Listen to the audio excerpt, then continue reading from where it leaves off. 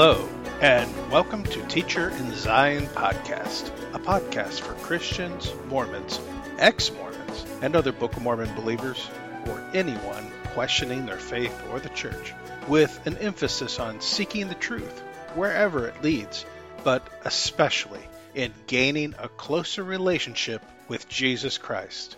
I'm your host, Doug Hatton, and this is episode 25 of the podcast. Today, we're going to talk about how we're instructed in the Book of Mormon to do something that, if you think about it, many of us probably think is nearly impossible to do. I'm speaking about the idea that we should pray without ceasing. Can we pray without ceasing? And if it is possible, what does that even look like? This topic came out of a wonderful conversation our congregation recently had. The verse I'm going to reference comes from the book of Mosiah, where the writer states that they were commanded by God to pray without ceasing and to give thanks in all things. I have pondered this verse for many years, but evidently I had failed to recall that it is also found in the Bible. We find in 1 Thessalonians 5, where Paul writes, "Rejoice always, pray without ceasing, give thanks in all circumstances, for this is the will of God in Christ Jesus for you." I always love it when we have more than one witness to something like this. As you contemplate this subject, I came across an article on the internet called 3 Practical Steps to Pray Without Ceasing, which was zero help. It basically suggests that we should plan out prayer times throughout the day, like at meal times and when reading our scriptures, or at the start of our day, or at the end of our day. But this is actually intermittent prayer, not praying without ceasing, and many believers already do this. How does one pray without ceasing? If we are instructed to do this in our scriptures, then surely, as the Book of Mormon states, God must have prepared a way that we can accomplish the things that He asks us to do. When I recently started a discussion on this topic in our congregation, I asked for a show of hands to see how many pray without ceasing. No one raised their hand. Someone then stated that although he tries his best to pray at various times throughout the day, there are times when he simply has other things he must do. In considering the admonishment in our scriptures to pray without ceasing, the first thing I came to realize is that if it is indeed possible to do this, then we must have some wrong thinking about the very nature of prayer. I then asked the congregation whether or not they thought that the people in the scriptures who wrote about praying without ceasing ever had to go to the bathroom, or had to fix dinner, or repair their house, or speak to a neighbor, or go work in their fields. Everyone agreed that these people would have had to do the necessary things in life, even as we must. So how did they manage to do those things and not cease to pray? If we imagine prayer according to our traditions, what do we picture in our mind? Do we not picture ourselves possibly on our knees, or with our head bowed, hands clasped together, eyes closed, speaking to God, and then that speech ending with, "In Jesus' name, amen," or some variation on this. And then that is the end of the prayer. If that image of prayer is what we must work with when we contemplate praying without ceasing, then we could never drive a car, for example, or go to work, or even kiss our wife. In the book of Alma, it tells us that, quote, "He that repenteth and exercises faith, and brings forth good works, and prays continually without ceasing, unto such it is given to know the mysteries of God. Yea, unto such it shall be given to reveal things which never have been revealed." End quote. What a promise.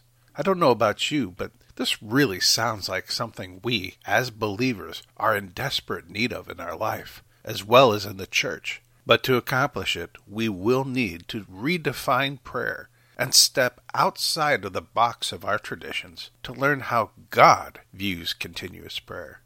First, I think we should acknowledge that saying a more formal or traditional kind of prayer over a meal or at bedtime is a perfectly good and acceptable practice. But prayer can take many forms, and it can be much less formal than that. At its heart, prayer is essentially communication with God. Additionally, we should acknowledge that this communication should be a two-way street. We should talk to God, but as much as we speak, we also need to be quiet and allow Him time to speak to us. More to the point, to really get at the nature of unceasing prayer, we only need to ponder the nature of a very close relationship. Imagine spending a weekend with your best friend who has flown in from out of state to hang out with you. What does that look like? If you're making it a point to spend this time together, you're unlikely to go off and do things on your own and just leave them behind. You're going to plan out activities together. Maybe go out to eat together or go shopping. You're going to do everything together during that time.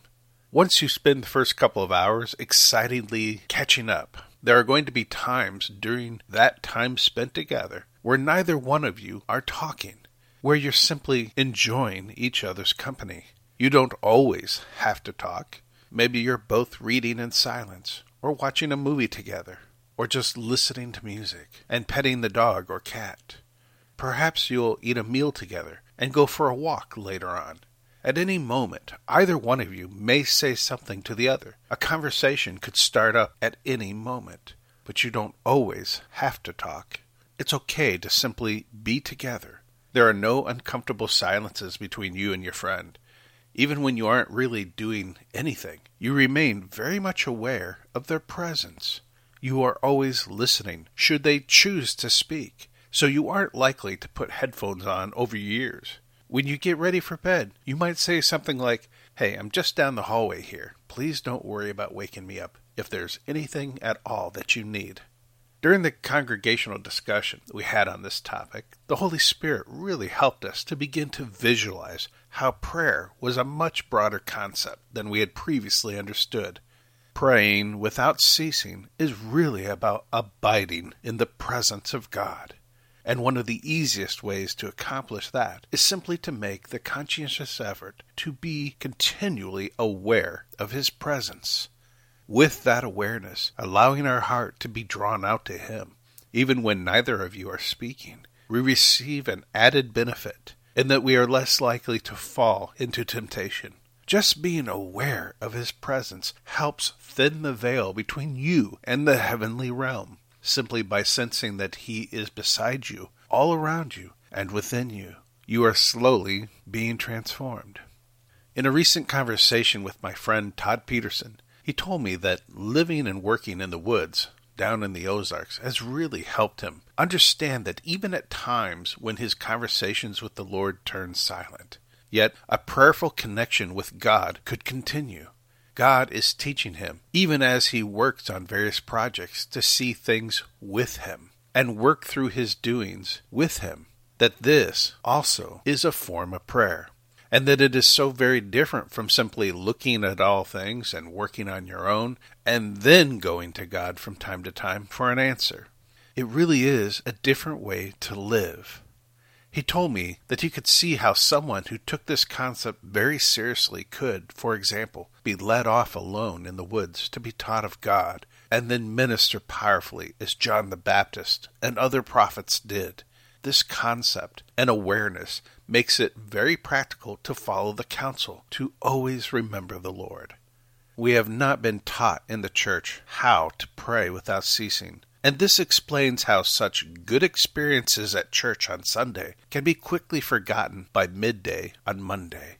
God simply gets pushed out, and we return to living without Him, except for those occasional appointments. Maybe we pray over a meal, or maybe it's when we open our scriptures, or at night as we lay down to go to sleep.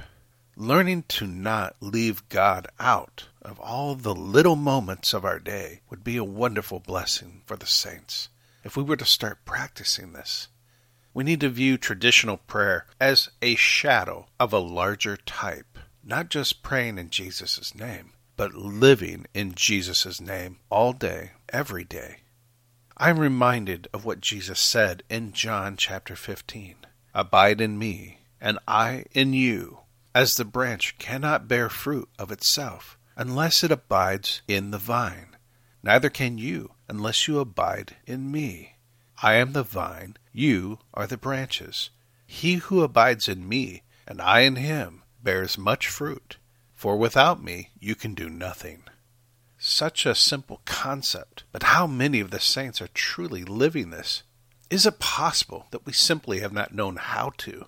In speaking further with Brother Todd, he went on to say, I think there are things built into our very creation which are designed to help us achieve this goal. I don't think it's unnatural that a spirit would dwell within us. We were designed for that, designed for continual fellowship in the Spirit.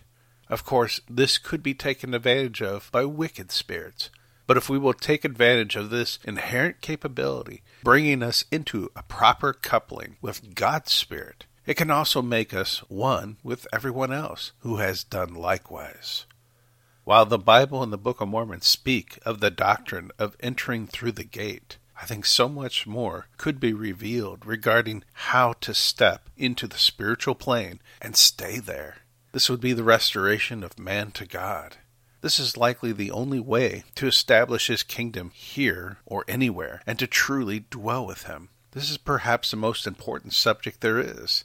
We have made religions out of the various helper ordinances, but we have completely missed the grand objective, which is that ongoing, gentle interaction between our spirit and his every hour of every day. One more thing I would share before we conclude this episode is that continuous prayer does not mean continually yammering at the Lord. 3 Nephi states that when Jesus had thus prayed unto the Father, he came unto his disciples, and behold, they did still continue without ceasing to pray unto him, and they did not multiply many words. For it was given unto them what they should pray, and they were filled with desire. So basically, we don't need to be overly verbose. In fact, words are not even always necessary. There is a spiritual language that angels speak, which people who have had near-death experiences have talked about, which is almost telepathic in nature. The scriptures indicate that God is already aware of our needs and the things that are on our heart before we even speak them. This is why simply having your heart drawn out to God can even be a form of prayer as well. We are told that the Holy Spirit makes intercession on our behalf in groanings that cannot be uttered. Some think that this is tongues, but it cannot be uttered. That means they cannot be uttered, regardless of the language. These are not words that come out of your mouth, but the language of the Spirit by the Holy Spirit, which is in the Spirit. No words are necessary. I truly believe that what we have discussed today is something of the Lord, which has the potential to transform his people, allowing them to come up to higher ground and begin to walk in the great faith of the disciples of old. May we take advantage of it and seek additional understanding from the Lord on how to employ continuous prayer in our individual lives. Thank you for taking time out of your day to join me. If you have questions or comments, feel free to email me at teacherinzion@gmail.com. Until next time, God bless. Join us for discussion in our Facebook group, facebook.com/groups/Hope of Zion. Or at our YouTube channel, Teacher in Zion. That's the word teacher, space, and in Zion spelled as one word. My books can be found at amazon.com/author/Douglas Hatton. That's H-A-T, like a hat on your head. T-E-N, like the number 10. Until next time.